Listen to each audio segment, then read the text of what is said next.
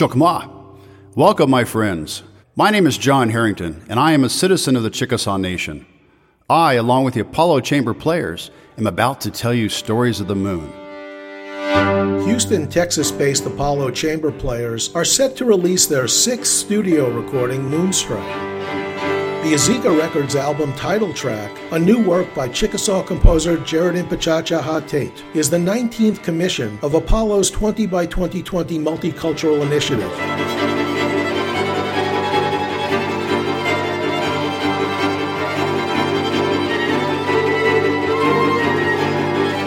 Commemorating the 50th anniversary of the Apollo 11 moon landing, Mr. Tate has created music and narration depicting the very colorful American Indian legends around the subject of the moon. Jerod Impichchaachaaha Tate is here with us to discuss MoonStrike and is joined by Apollo Chamber Players founder and violinist Matthew Detrick. Hi, Jerod and Matthew. Thanks for coming on the podcast. Chokmah. Hi, guys. Great to be here. Yes.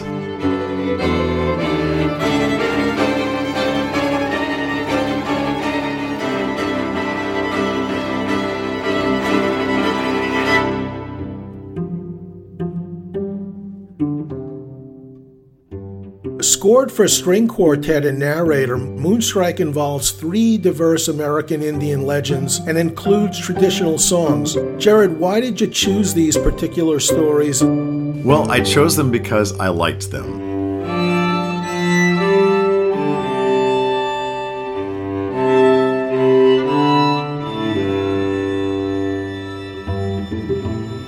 I did farm through a lot of different stories from around North America, and these three just seem to fit a really nice suite. So it's very much like any other artist that chooses their stories. They'd spend time with different ones and kind of see which ones kind of balance each other out in a nice set. And I just thought that these stories were all just terrific and they balanced each other. And they also represent a very good diversity in North American Indian culture.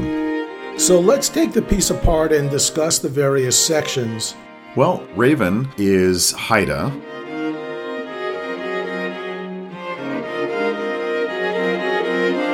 The origin of the moon is Kalispell, and the corn dance comes from Seminole Calusa culture, and then the man who married the moon is Isla de Pueblo.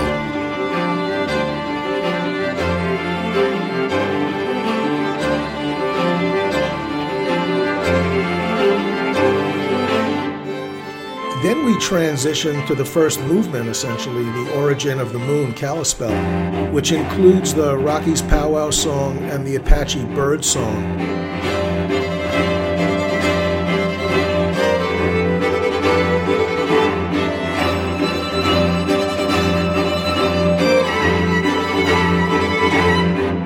I look for alignments, melodies from different tribes that I feel fit the stories and fit the ethos of what's going on.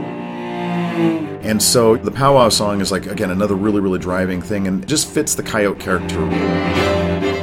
We worked quite in depth with Jerod on getting the feel of Origin of the Moon, this really hard-driving cello line.